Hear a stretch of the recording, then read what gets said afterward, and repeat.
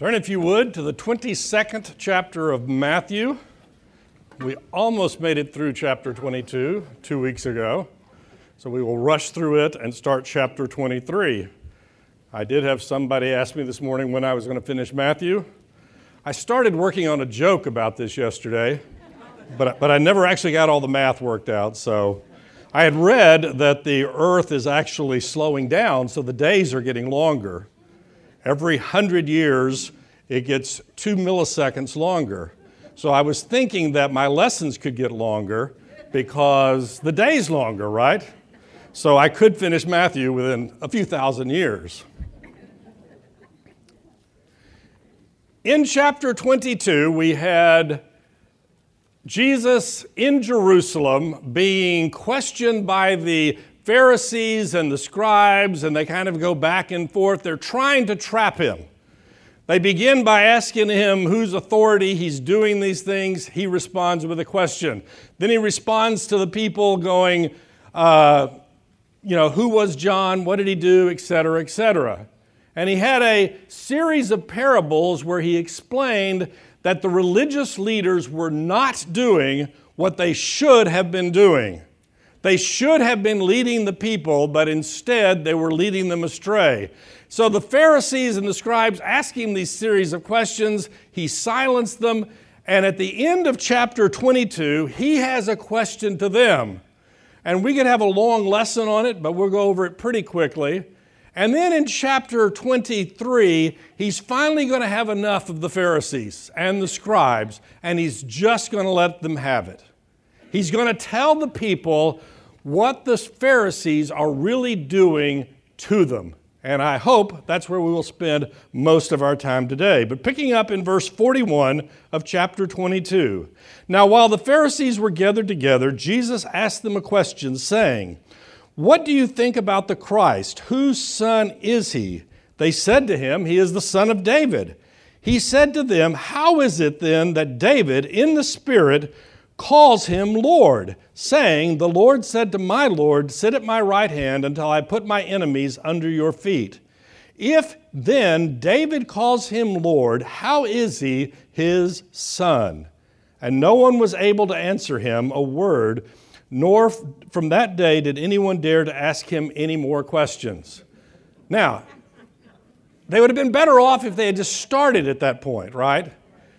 Every time they asked him a question, they got in trouble. So he decided to ask them a question.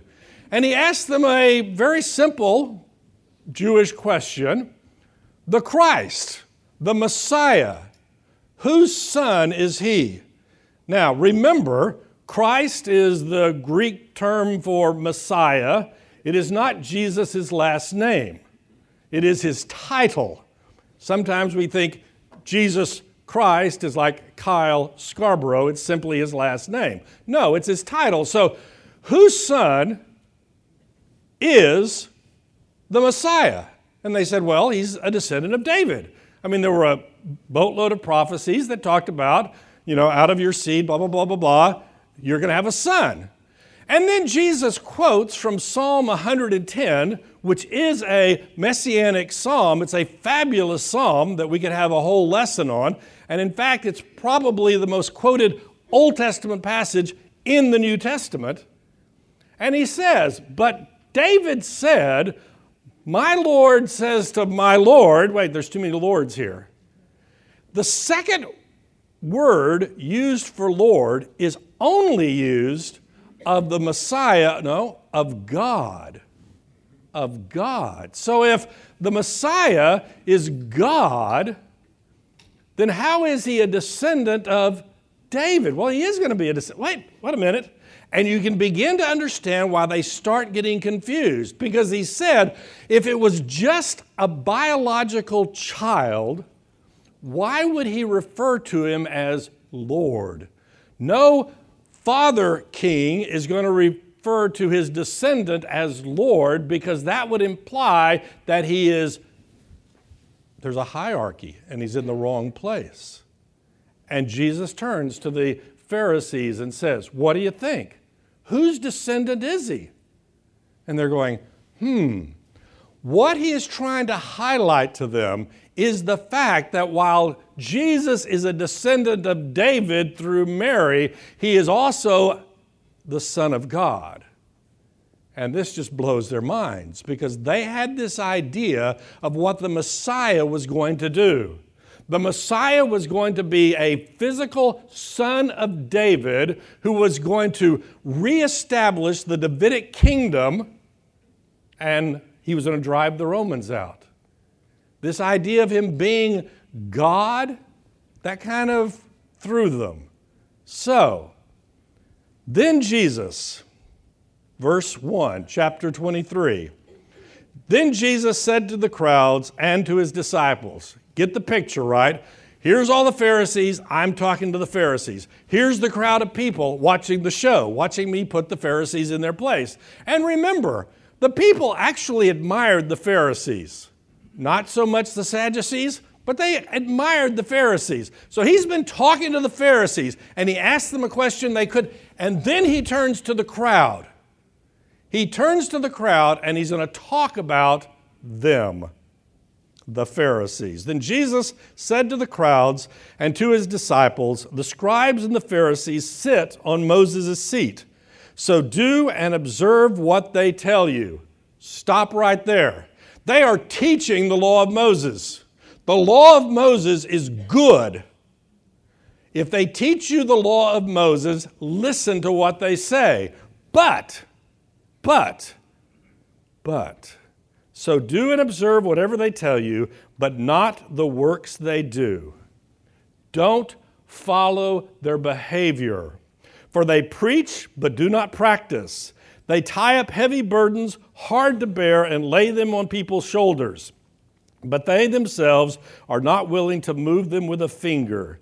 They do all their deeds to be seen by others. So, crowd, the Pharisees over here are the teachers of the law. When they teach the law, you have to pay attention to them. God's word is God's word, even though the vessels that are teaching it are greatly flawed. When they are teaching God's word, pay attention, but don't do the things they do. And he is going to launch in the rest of this chapter a condemnation of the Pharisees.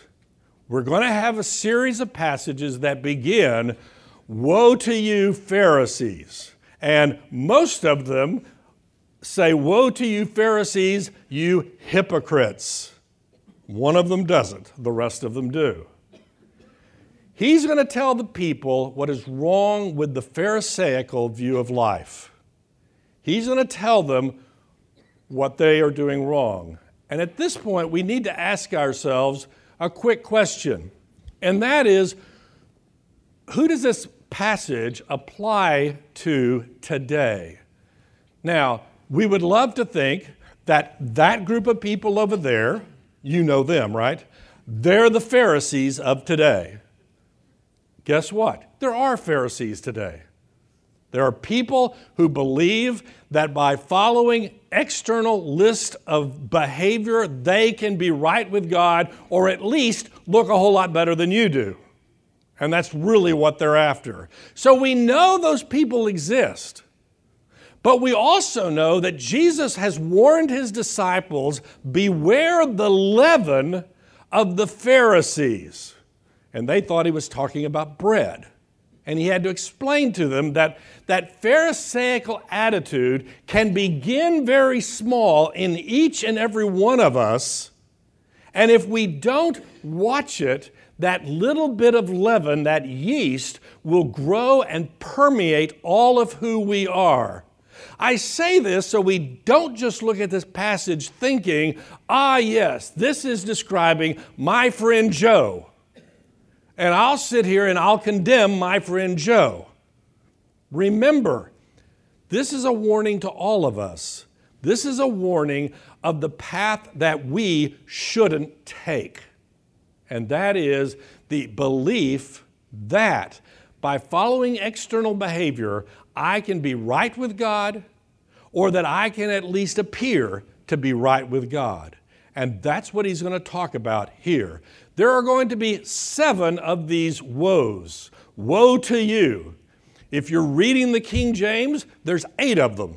We'll talk about that in just a moment. Each of them begins, woe to you.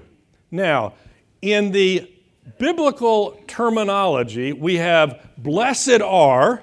We saw that in the Sermon on the Mount with the Beatitudes. Blessed are the poor in spirit. Blessed are those that mourn. Blessed are the meek. Blessed are those who hunger and thirst after righteousness, etc. Those are the good ones. Those are the blessings. This is a discussion of who is right in God's eyes. The flip side of that are the woes, the curses. You don't want to be on that side. And that's what he's going to do to the Pharisees. So we're going to go through this step by step, looking at exactly what the Pharisees are doing that is getting them in trouble. And we're going to worry and make sure, as we examine our own heart, that we don't fall into these same things. So, backing up a little bit. They preach, but they do not practice. We'll just start right there. He's going to call them hypocrites repeatedly. Now, hypocrite is a word that we use a lot today in a lot of different contexts. Some right and some not so right. There are those who believe that every Christian is a hypocrite because every Christian sins. Well, Christian theology teaches that we all sin. We sin, we repent, we confess, we make reconciliation if it's possible. The fact that we sin doesn't in and of itself make us a hypocrite. It's when I sit here and I put on a mask and I pretend to be something that I'm not, that I become a hypocrite. I become a hypocrite when I tell you to do some behavior that I am all the time unrepentantly doing myself. When I preach and I do not practice, and I have no desire to reconcile those two, then I am in fact a hypocrite. So while it is true that we are not hypocrites just because we sin, all of us have played the hypocrite at certain times of our lives. There are times when we have not risen to the level that we ought to in our teaching and life of following God. But that's his condemnation of them. They are putting on a mask to be something opposite of what they ought to be, what the law says they should be, because they're putting on this face to the outside world. You preach, but you do not practice. They tie up heavy burdens, hard to bear, and lay them on people's shoulders, but they themselves are not willing to move them with a finger. What are the heavy burdens that they're putting on people's backs? Let me give you a list. No, wait. That is the burden. The list is the burden. Let me tell you what you have to do to be a good Christian. I remember going to a seminar once on parenting, okay? And this guy gets up there and he starts talking about what a dad needs to do. The dad needs to get up in the morning and he needs to read his Bible for whatever it was, 30 minutes. Okay, I'm good with that. You ought to do that. He needs to spend time with his wife reading the Bible and discussing it for 30 minutes. And I'm sitting there with my brother-in-law, and I'm a math major. I'm actually writing down these numbers. Then he needs to spend time with each child individually. I've got 8 children. Then he needs to have family devotionals when he eats. And I'm getting down to this list, and it's 3.5 hours long. And I'm sitting there thinking, I've got to get to work. I work for a living. You know what this guy did for a living? He gave seminars about being a dad, which is fine. I have no problem with it. But he was creating a list that us normal people couldn't possibly keep. What the Pharisees were doing were they were creating a list of behavior that no one but a professional righteous person, a Pharisee, could possibly ever keep. Now, the crowd was kind of impressed that they could keep it. I would be impressed if I could spend 3.5 hours every morning doing something, but I can't. So it's kind of like, I'm impressed that you can, but it's a burden. You are telling me I am not right with God unless I do this list. It is a burden that you're putting on my back, and you're doing nothing to help me deal with that. When we do finish the book of Matthew, we're going to move to the book of Galatians.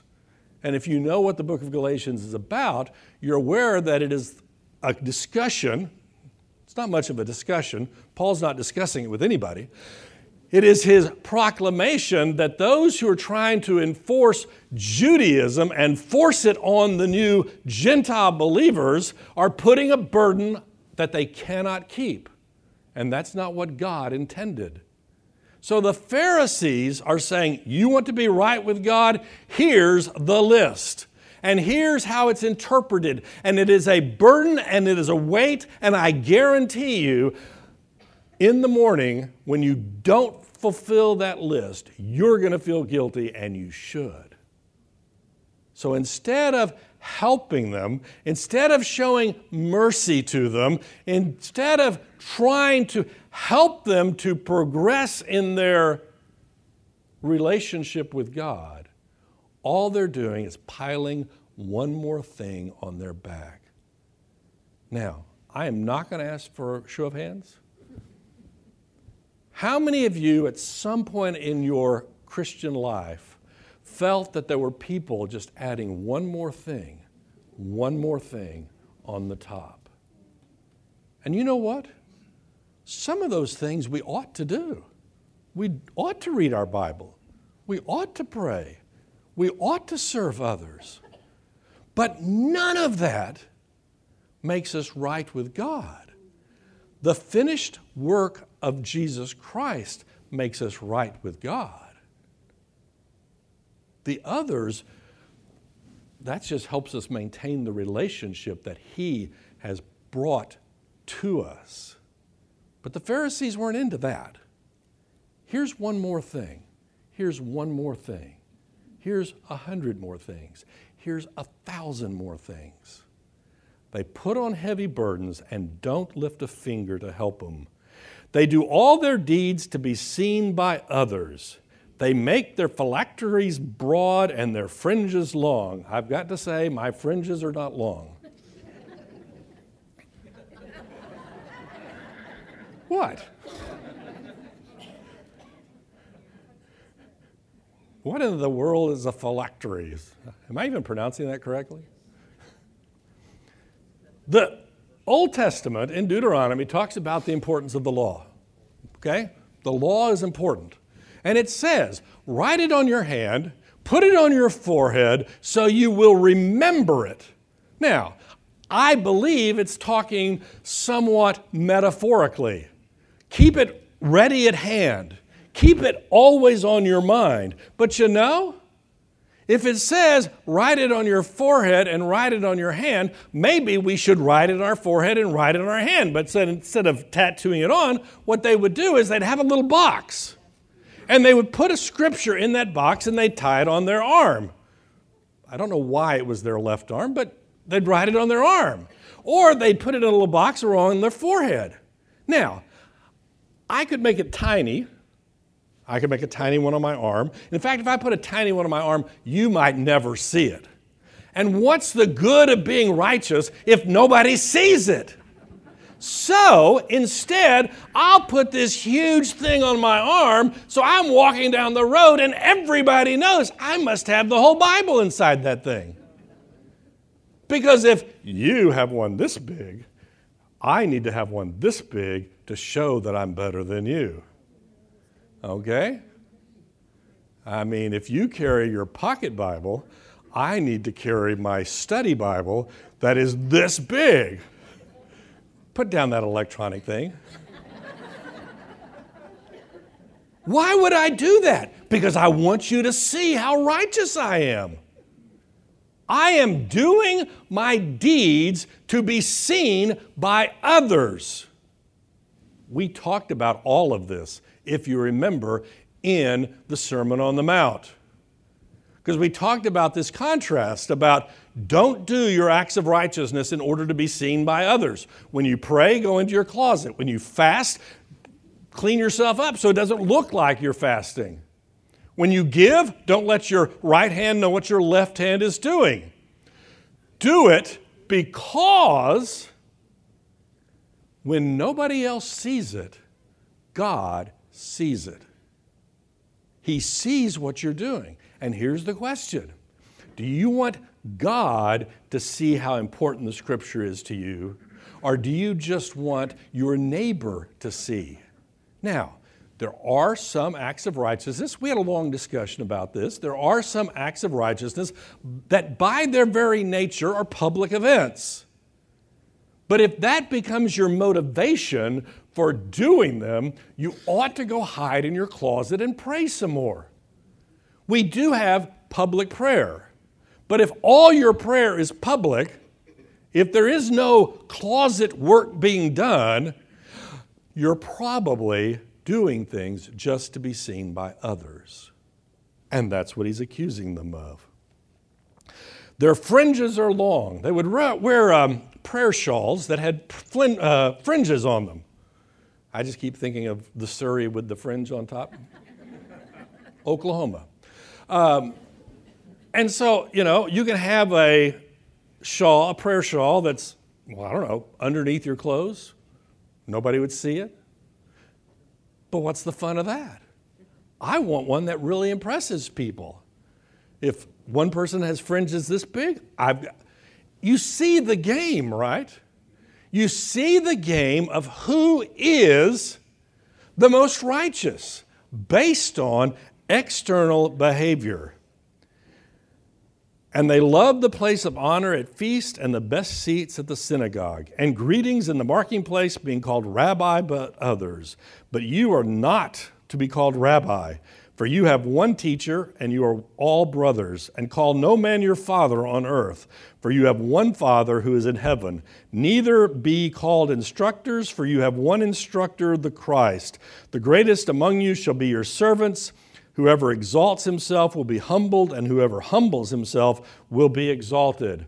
They love showing up in public and have somebody yell across the room, "Hey, Rabbi, come sit at the best seat."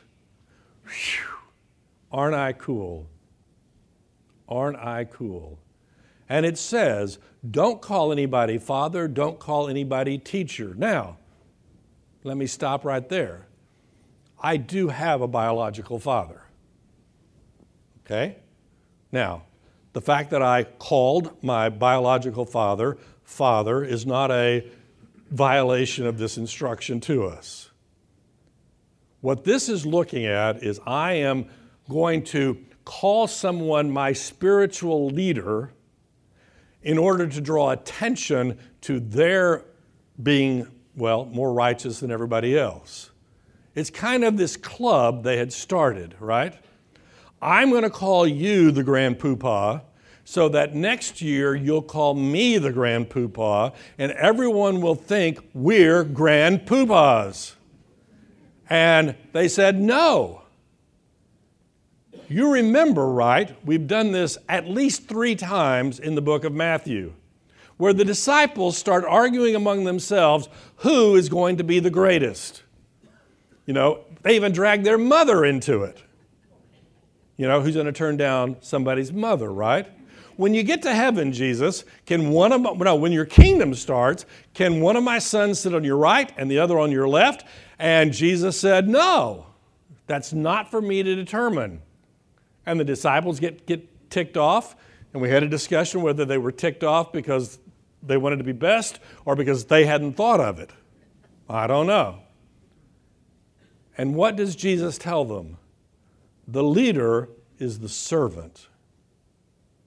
Jesus is going to demonstrate to us throughout his ministry and as he approaches his death that the leader is the one that is the servant of all, the one that ministers. If I stand up here just to impress you and to be the grand poobah, I am doing it for the wrong reason. I need to understand that all of us are brothers and sisters in Christ, and we are all under the authority of Christ and under the authority of God.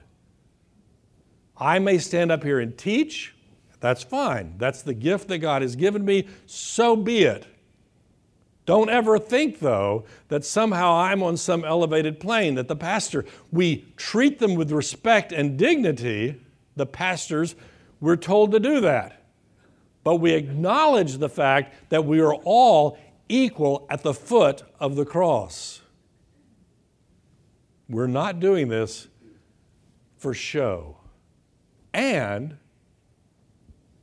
the examination of our heart is that we need to make sure that's why we're doing it. What is the solution to that? Go serve somebody and don't tell anybody. Nobody. If you can't possibly do that, then you have the leaven of the Pharisee waiting inside of you. Once again, we have our public prayer. The public prayer should just be the tip of the iceberg of what happens in the closet. We serve others in a public way. That should be the tip of the iceberg of the service that we're doing that nobody knows about. Because that's how we learn to humble ourselves. And the scriptures are full of passages about what God does for the humble and what he does to the proud. Whoever exalts himself will be humbled, and whoever humbles himself will be exalted. Once again, who's doing the humbling and the exalting? Well, we can do it. And if we humble ourselves, God will do the other side. Or we can exalt ourselves, and God will do the other side. The question is, do you want to be humbled by yourself and exalted by God, or exalted by yourself and humbled by God? I think I know what the right answer is. So, verse 13, we get to the first of the woes. But woe to you, scribes and Pharisees, hypocrites. Let me inject just one little discussion at this point. If you're called by God to be a prophet, then by all means, go out and be a prophet. Stand up in public, shouting hellfire and brimstone, and calling people hypocrites. If God calls you to do it, by all means do it. I am not convinced that we need to copy the tone of the rest of this chapter in our daily encounters with people around us. Number one, they're not going to like it. Number two, we're not God.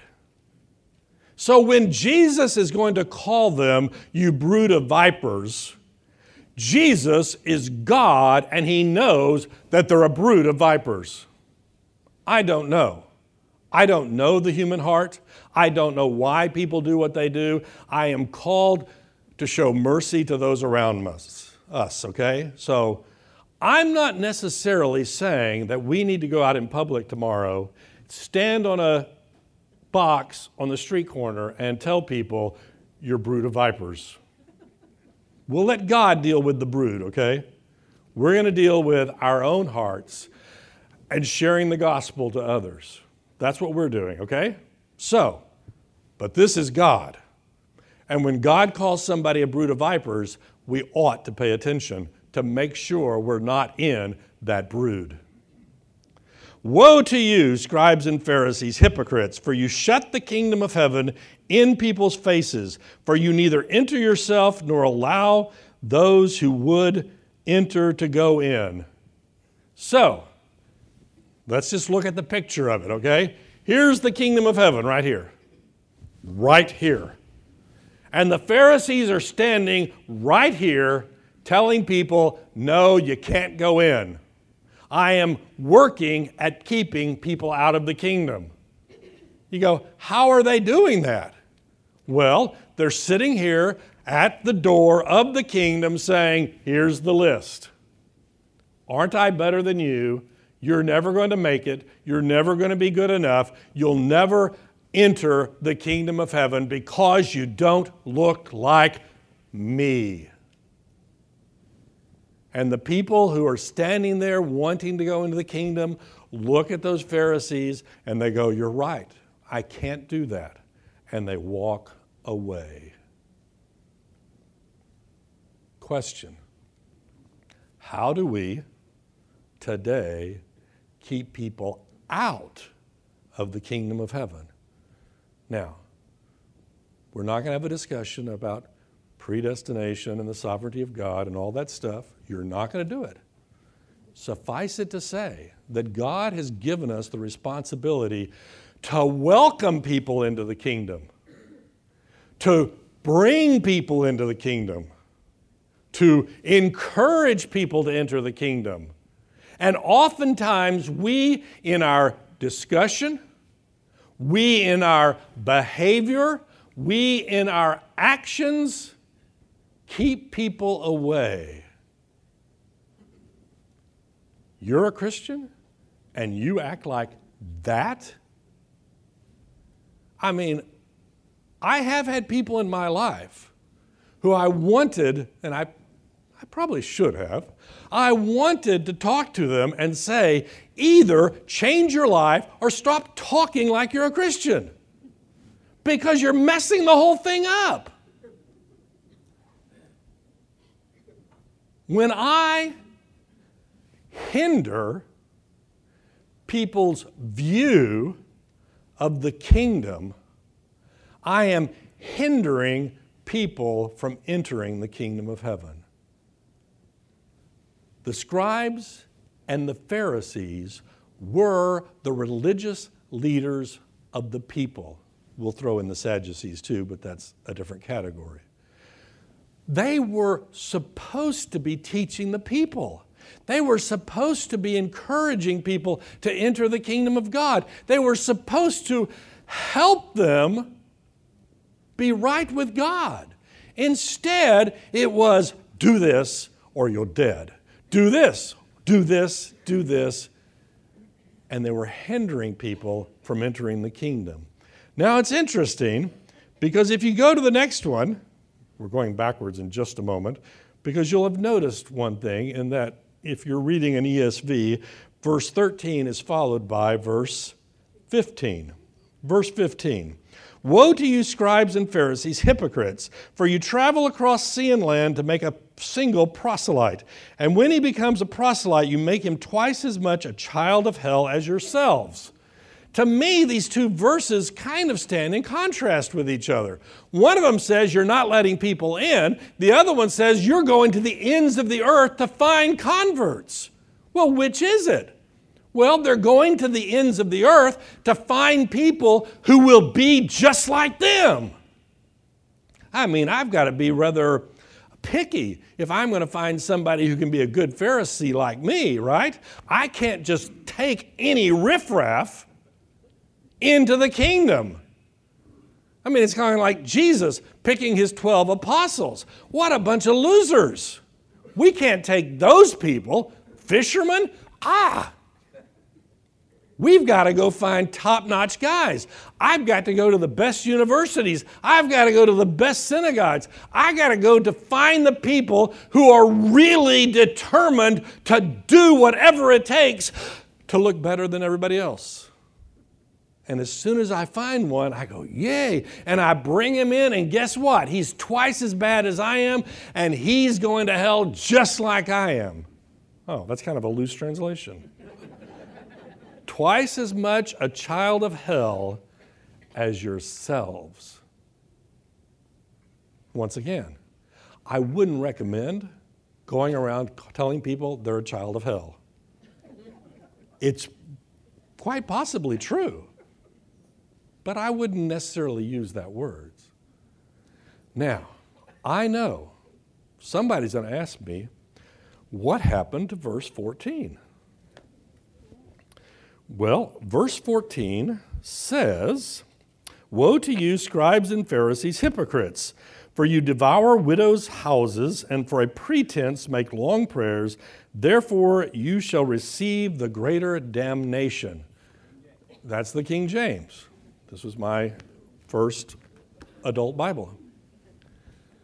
What happened to verse 14? We actually had this long discussion, and it was a long discussion at the time, so we're not going to go through it again, about manuscripts and where we got the New Testament and etc.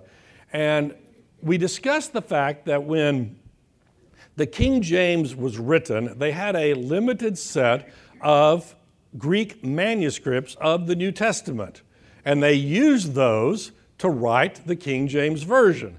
Now we have boatloads, and what has been determined is that this verse is not in some of the older Greek manuscripts. So there is the idea that it was added at a later date. It exists in a lot of Greek manuscripts, not just the older ones. And we had a long discussion about why they chose one versus the other.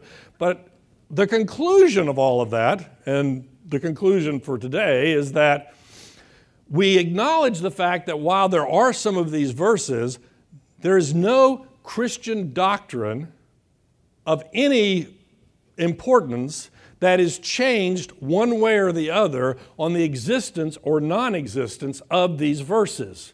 I mean, if one of these verses was the only verse that told us Jesus was the Son of God, then that would be rather important.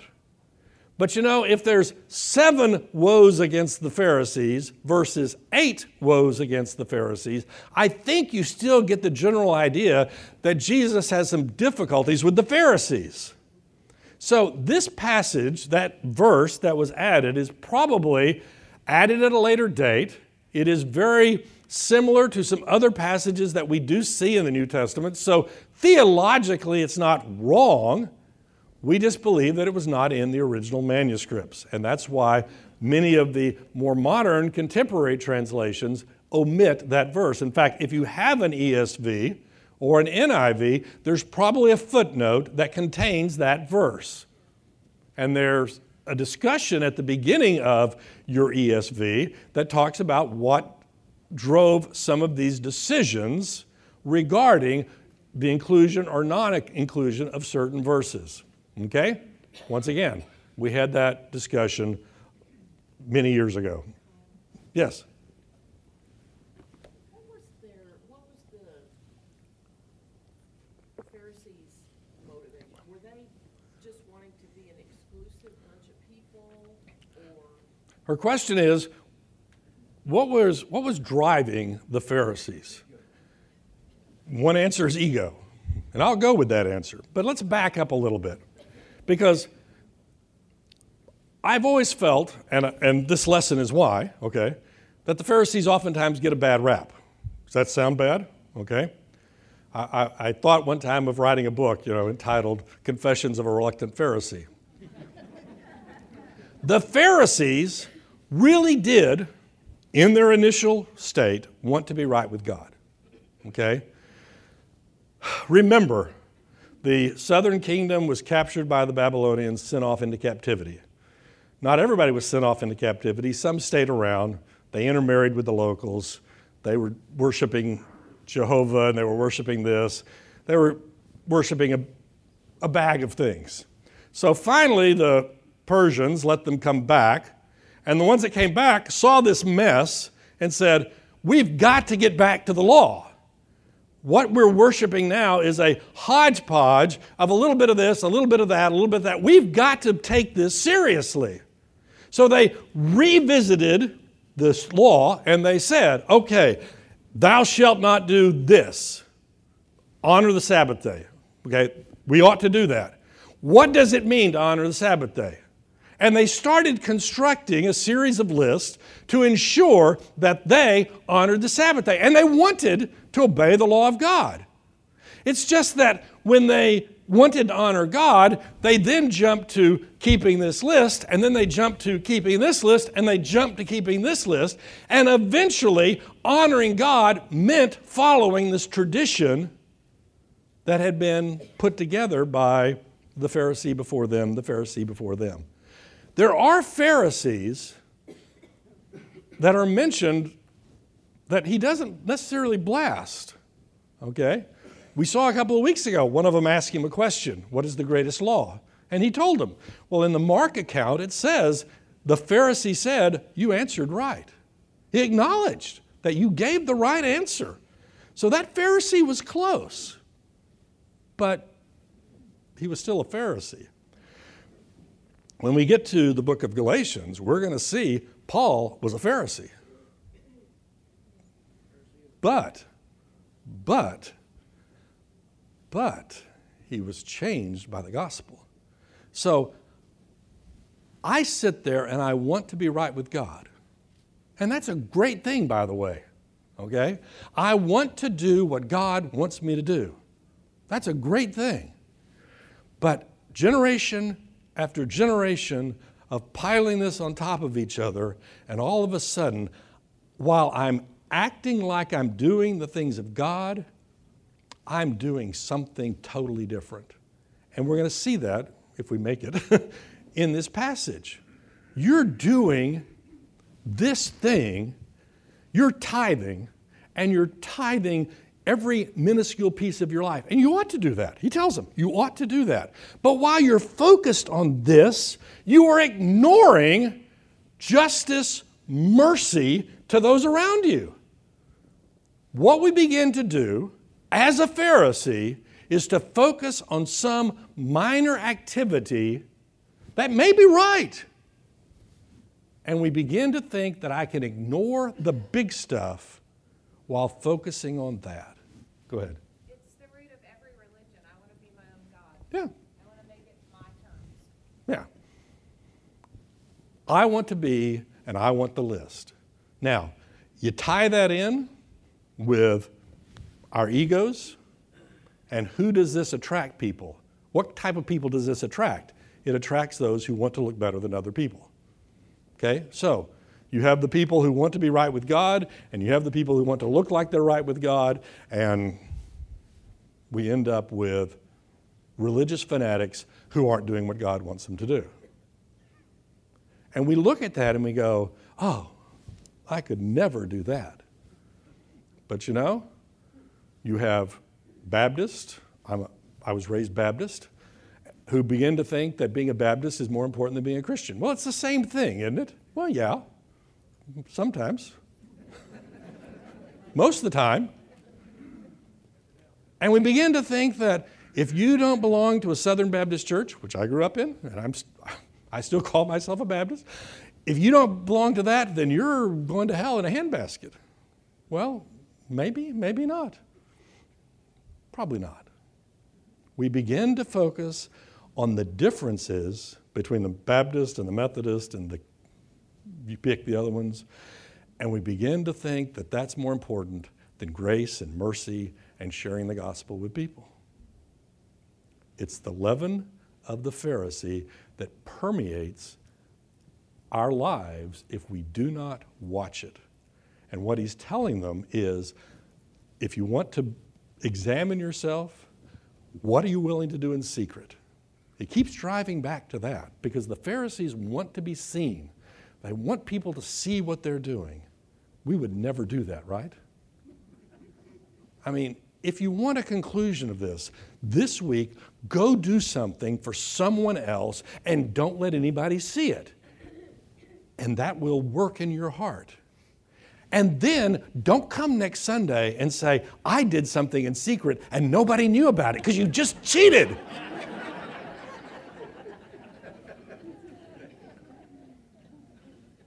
It's a joke that I have with myself, okay? I do something in secret and then I'll try to figure out how to work it into a lesson. I can't do that. You can't do that. Woe to me, we're not going to make it through all these. Verse 16, woe to you blind guides. Let's just stop right there. What is a guide? A guide is someone that shows you the path, right? Someone that walks and says, this is where we're going, I'll get you there. Or somebody that walks and shows you the important places. I think I've told you the story before, right? My wife and I went to Germany one year. We left all the kids at home. It was amazing. And it was the off season. It was the off season. But we went to Neuschwanstein, which is the Chitty Chitty Bang Bang Castle. And there were no English tours. But the guide says, I know English. I'll do the German tour, and then I'll tell you. I said, great. So we go in, first room. He rattles off in German for 5 minutes, and then he turns to us and says, bedroom.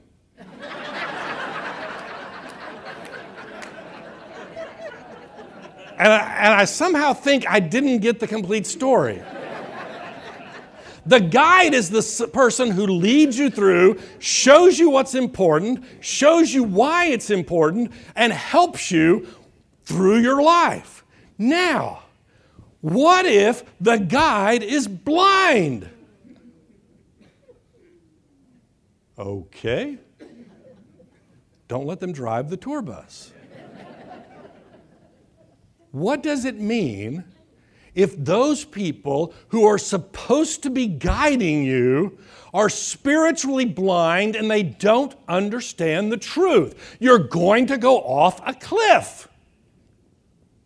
You're probably going to go off a cliff if he's driving the tour bus, but for sure you're not going to understand the importance of the things around you. I might add, we're called to guide other people. You say, wait a minute, no, I'm not.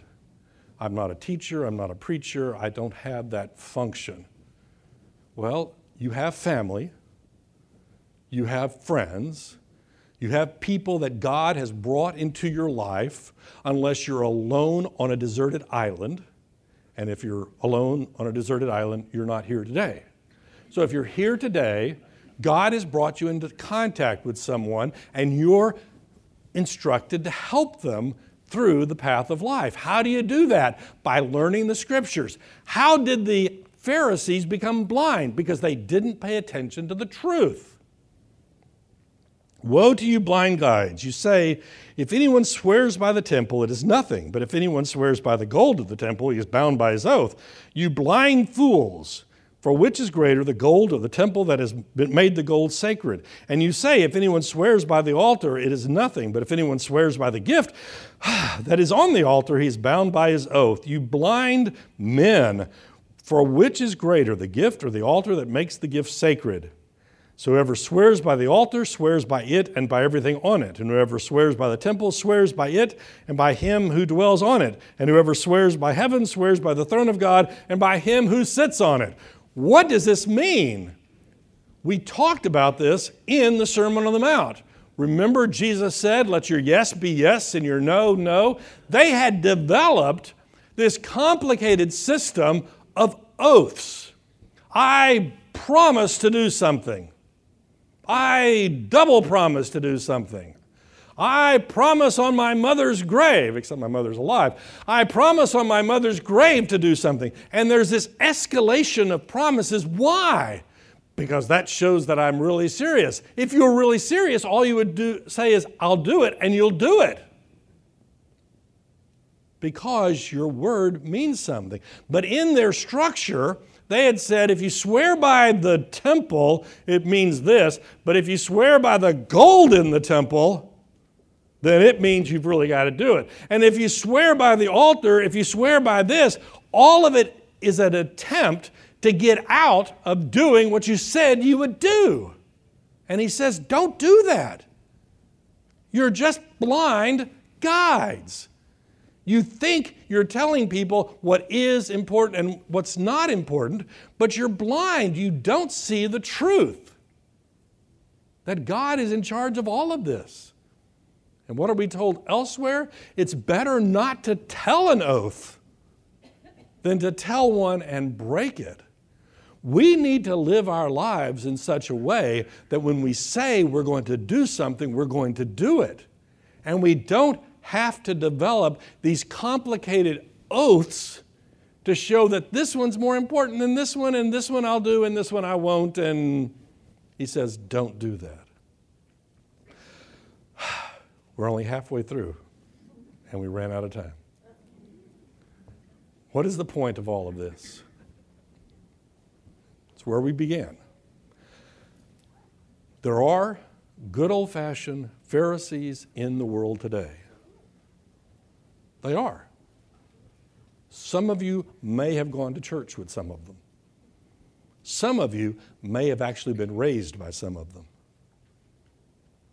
We need to be aware of what they're doing. But we also need to examine ourselves so that leaven of the Pharisee, that little seed that permeates our lives, doesn't take root in us. Because I can almost guarantee you that none of these Pharisees started thinking, oh, I'm going to become a horrible person to the people around me. They thought, I want to be right with God. I want to be right with God. I want to be right with God. I want to be right with God. And pretty soon they're doing, well, they're Pharisees. Because doing right with God became looking to the people like I'm doing right with God. Because the acclaim of the people became more important to them than the acclaim of God. So we don't want to be the blind guide. We don't want to be the hypocrite. Now, we all fall into the hypocrite category at times. We repent, we confess, we trust in the grace of God, and we move on. And that's what our life is to be.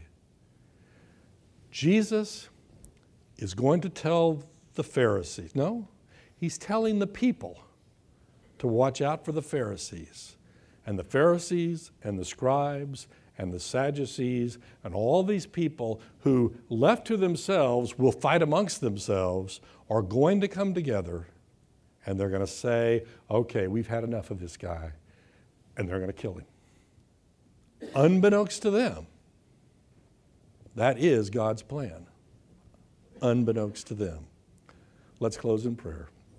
Dear Heavenly Father, thank you for the grace that you have given us. Thank you for removing the burdens and providing us a way of salvation. For it's in Jesus' name we pray. Amen.